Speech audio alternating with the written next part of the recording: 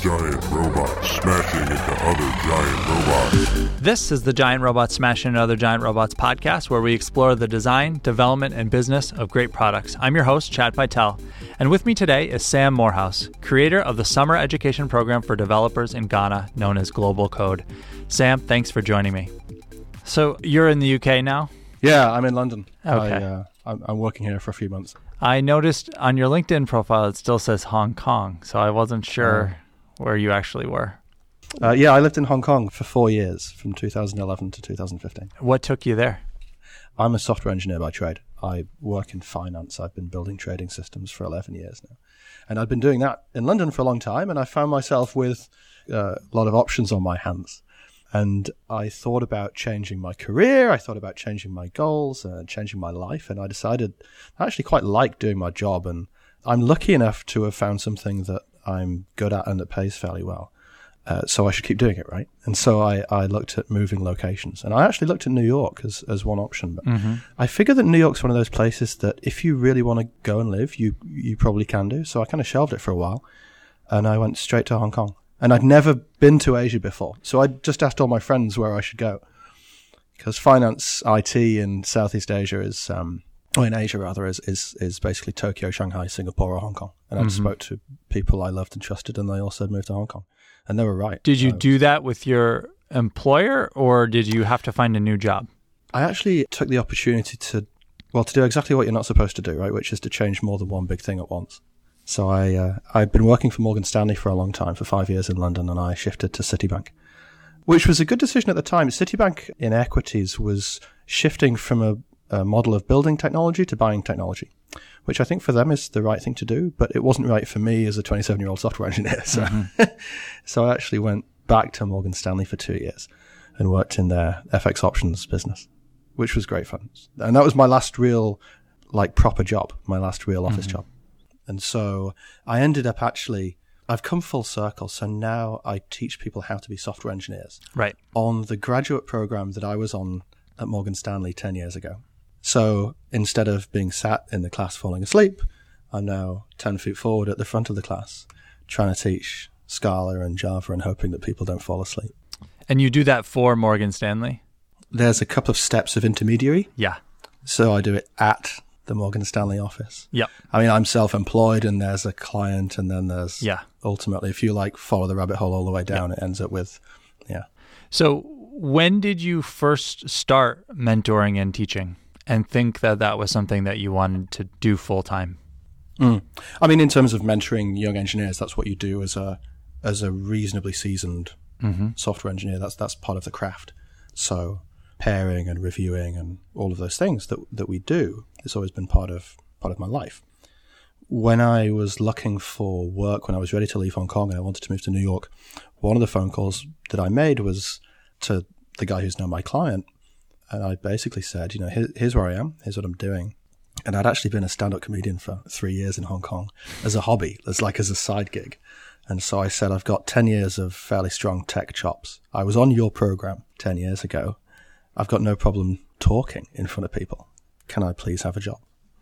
And he ummed and ahed and ultimately said yes. And so I'm in the really fortunate position now where I get to, I think software is really important. I think writing code is transformative, and I consider myself really lucky that I get to kind of teach people how to do it. Yeah. And in a bit of a selfish sense, travel the world as well and see the world. And my work is very flexible. So the program that we teach on lasts for 15 weeks and it runs twice a year. And outside of that, I can pick up some other pieces of work. I'm self-employed. But also it gives me the time, which is a desperately precious resource, to do a whole bunch of other cool stuff. So how did you arrive in Ghana or, at the juncture that took you to the point with where you're at now? So without being too wishy-washy, my own personal thesis for life that I've kind of built up over some time is that if you're lucky, you get some money, right? If you're lucky in life, you're kind of, or blessed, or you have grace, or whatever you want to call it, you end up with a bit of money. Or sometimes people end up with some time. And most people don't get either of those things. But for whatever reason, I've managed to find myself in a position with a little bit of both. Not a huge amount by any means.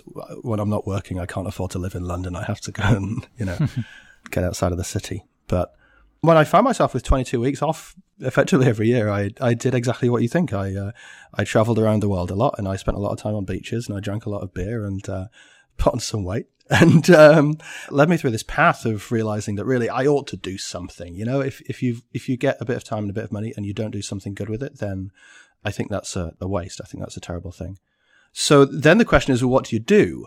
And the way that I think about charitable giving is that digging wells and building schools and hospitals and visiting old people and raking leaves in the park, they're all very, very important things. And they're absolutely necessary. But there's a thing that we do as software engineers, which I believe is transformative. It's multiplicative. And I think if you can find a way to give that to someone, like that particular piece of knowledge, that can make the biggest, or at least one of the greatest differences in people's lives that I think I can give.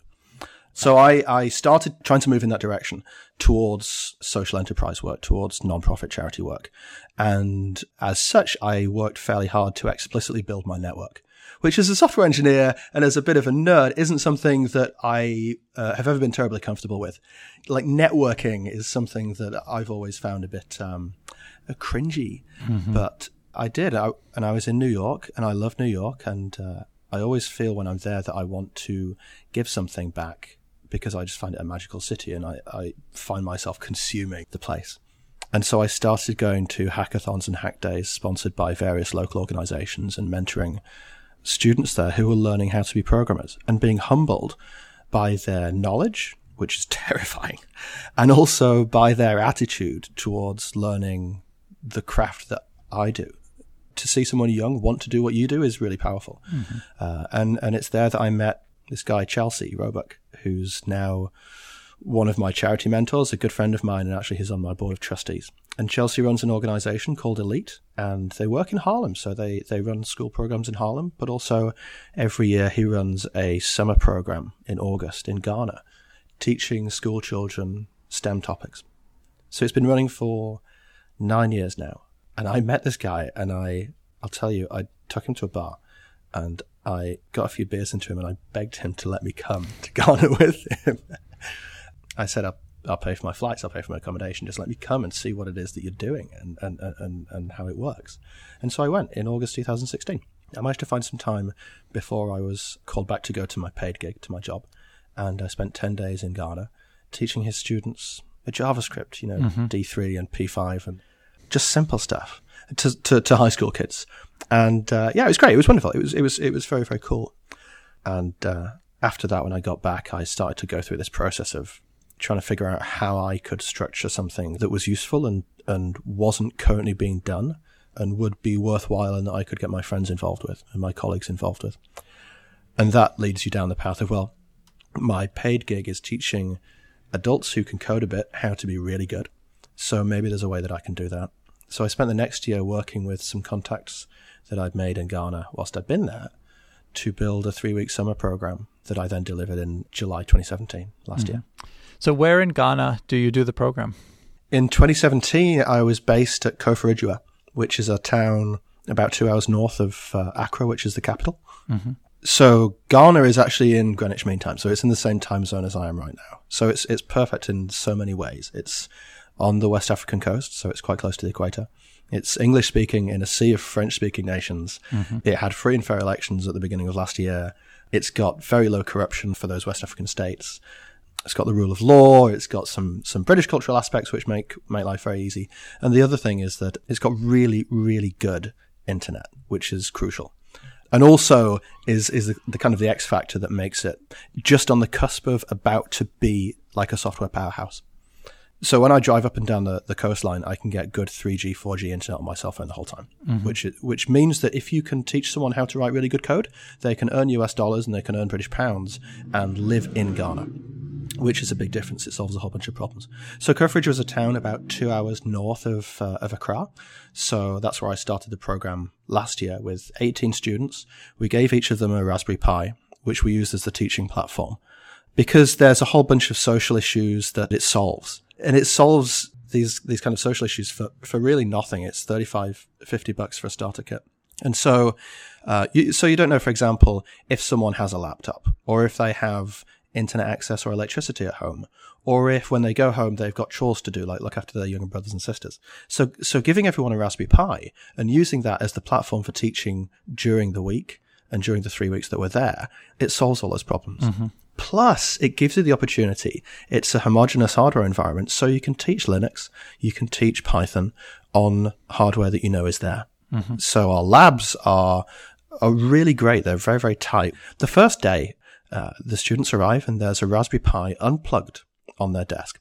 And some of our students, they want to be software engineers, but they've never been allowed to touch the internals of a computer. So we pick the thing up, it's the size of a deck of cards. We're very tactile, and you shouldn't touch it really. You shouldn't get mucky fingers on it, but it's fun and it gives a lot. And we point to all the bits and we say, what is this bit? What does this bit do? What does this bit do? It's got onboard Wi-Fi. It's got onboard Bluetooth. It's a really great bit of kit. And then we plug it in. And every day we kind of go for this wow moment, the lights on moment. And the first that we deliver is when the Raspberry Pi switches on and it shows a Linux desktop. And the wow there is that this tiny box makes this whole thing go. And then we start to explore Linux with the terminal and with some of the tool chains.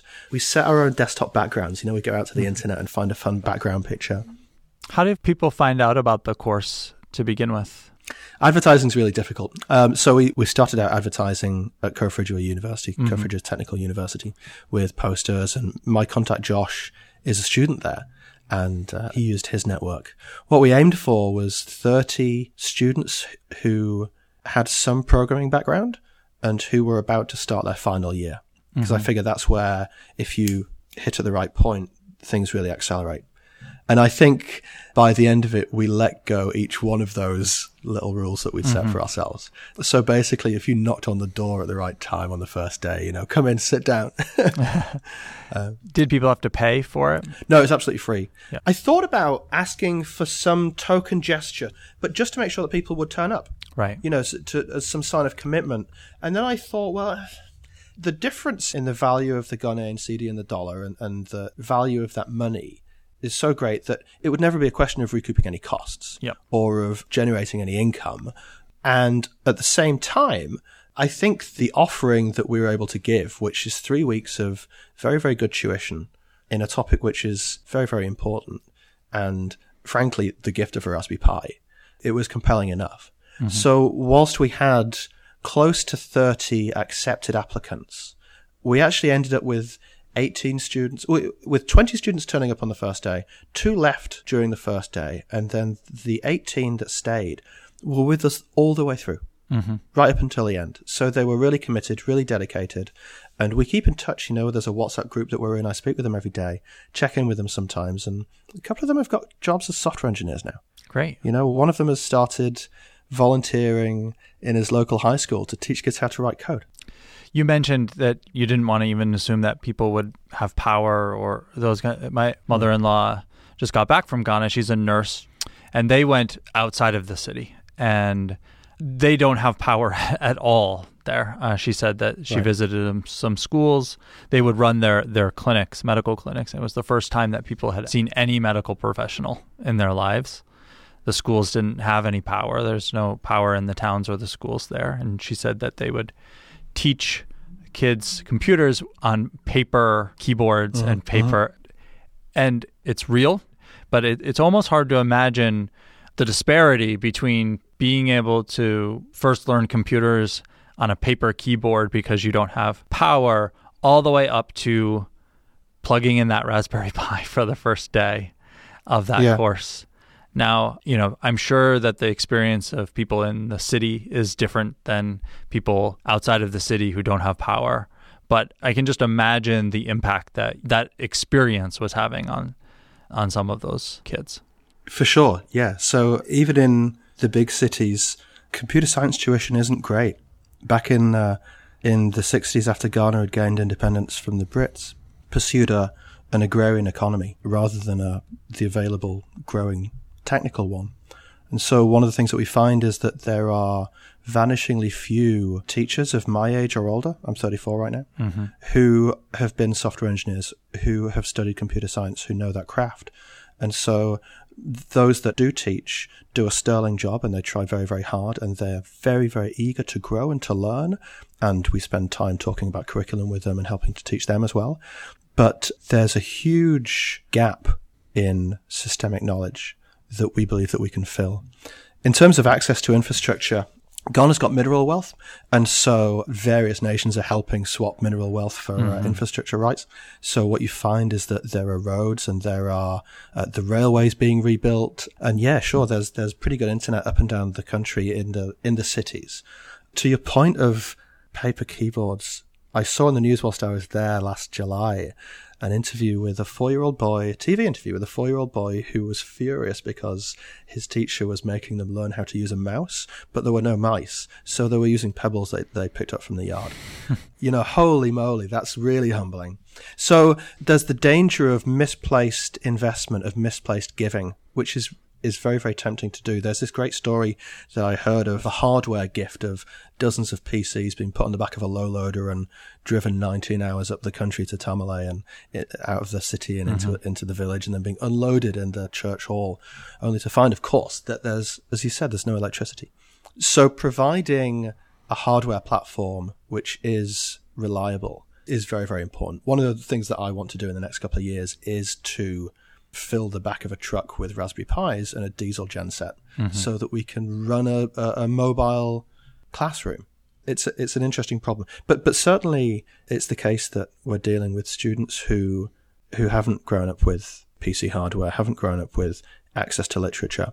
But now actually with open courseware and hardware like the Raspberry Pi, it makes it very, very, I don't think easy is the right word, but it's certainly tractable to jump on an airplane or to find local people who do have the knowledge and to just give them a bit of injection of practice. What we teach isn't computer science. It's not algorithms and data structures. It's the practice of software engineering. It's Git and GitHub and Heroku and what it is to be a developer. A little bit of electronics, a little bit of IoT. So you've offered this for the first time. It sounds like it was pretty successful. What are you focused on now? So my plan for 2018 was to grow in two directions. The first time you run something like this, it's really tempting to fall into the trap of great is the enemy of good. It's really tempting to say, well, I can't move forward because we don't have such and such a thing. It's like when you join a gym and you decide not to go because you don't have the trainers yet. It's like, just go, And so there's a couple of issues that we had in the first year that I've been trying to solve for this year. The first is that we only had 2 girls on the program in 2017.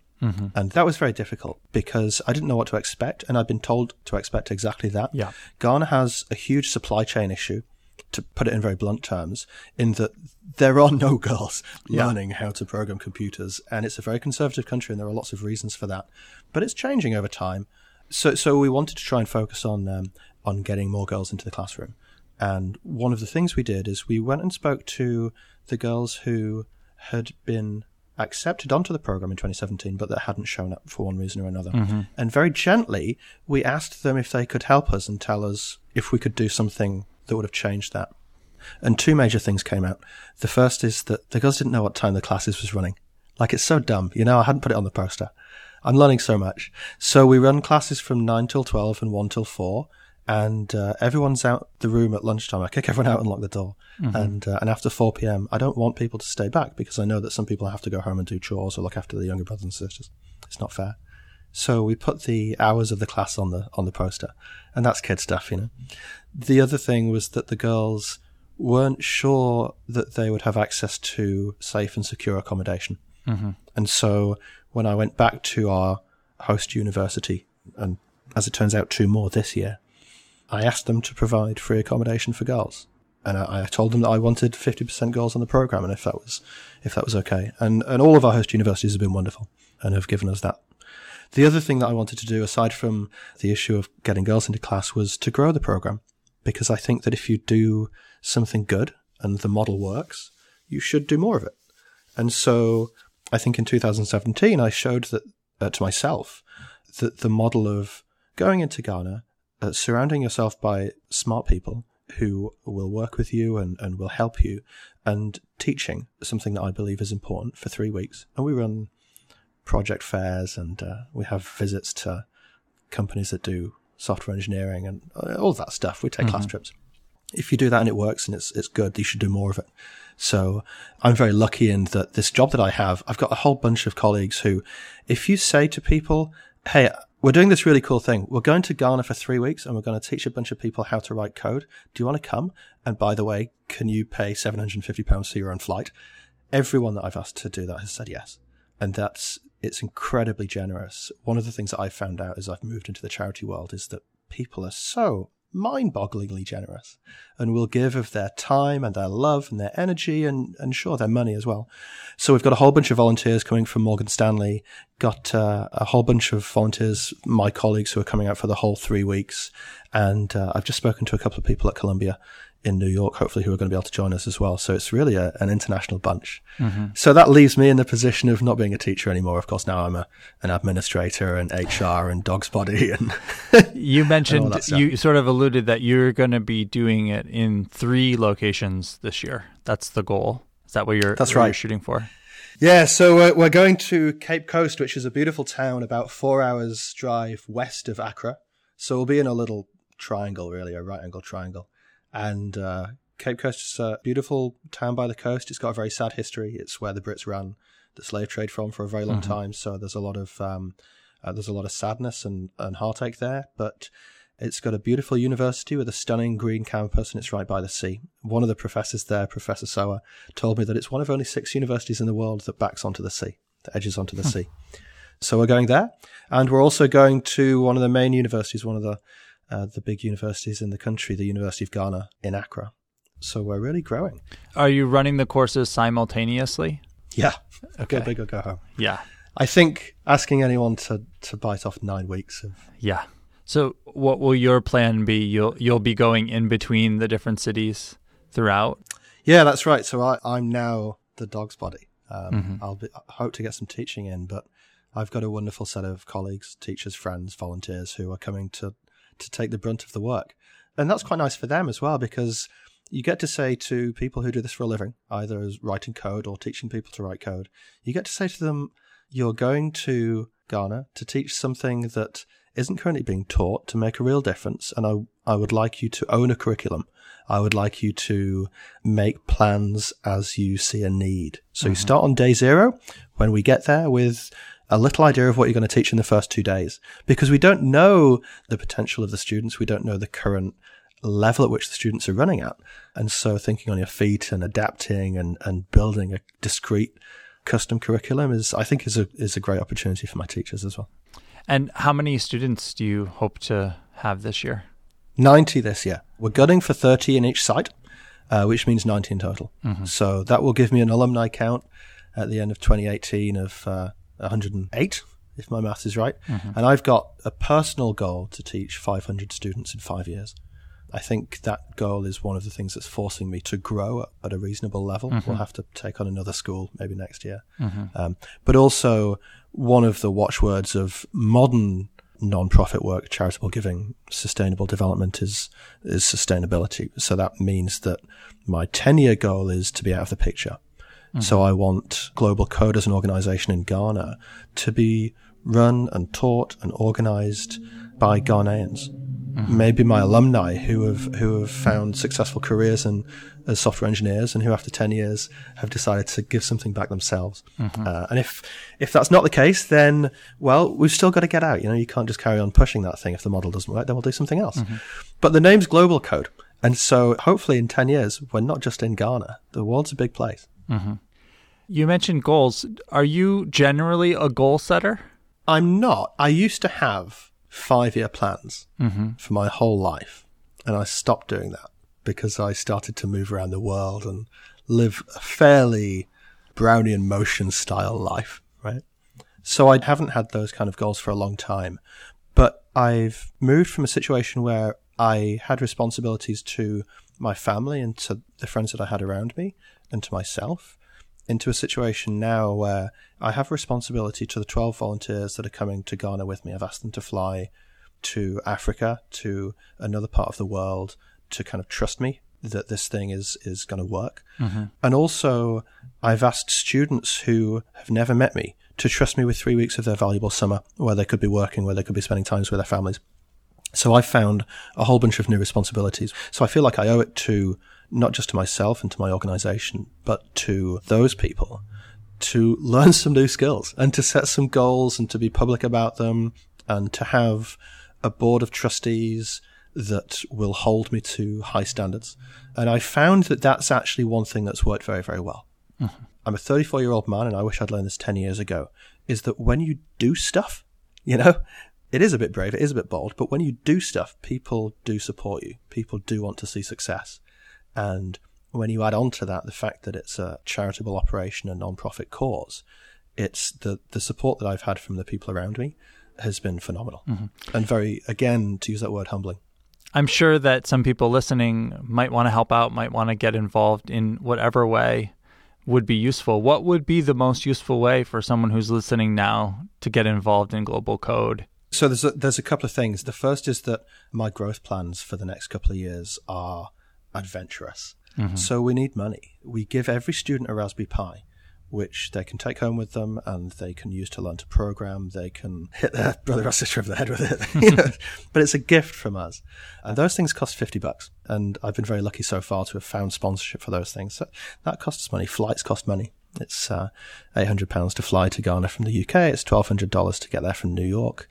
Incidentally, the second thing that we need is people to come and help us. Mm-hmm. There's a direct flight every day from New York to Accra. Costs about $1,200. It's got Wi-Fi, the whole flight. So it's probably nicer than staying at home. So I know you have a wide listenership. If there are people that are software engineers or that have some design knowledge or mm-hmm. think they can help us with entrepreneurial skills or any of those, setting up small businesses, any of those things which are useful in that field, I'd love to hear from you. We can get you on a plane and get you into Ghana and get you to help out. So if people want to get in touch with you about that, where's the best place to do that? Sure. So our website's globalcode.org.uk. And I guess we'll probably put a link somewhere. Yeah. And my email address is sam@globalcode.org.uk. Don't forget the .uk on the end. Everyone forgets that. So we're a British organization, but we're international in heart. Sam, I wish you the best of luck with Global Code. Thank you for sharing. It's a great cause, and I wish you all the best. That's wonderful, Chad. Thanks very much for having me on. Thank you. If you enjoyed this episode, and I really hope you did, do me a favor and tell a friend about it. It really helps. You can subscribe to the show and find notes for this episode at giantrobots.fm. If you have questions or comments, email us at hosts@giantrobots.fm, and you can find me on Twitter at cpytel. This podcast is brought to you by Thoughtbot and produced and edited by Tom Obarski. See you next time.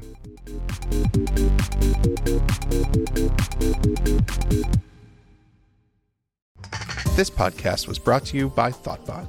We are experienced designers and developers who turn your idea into the right product.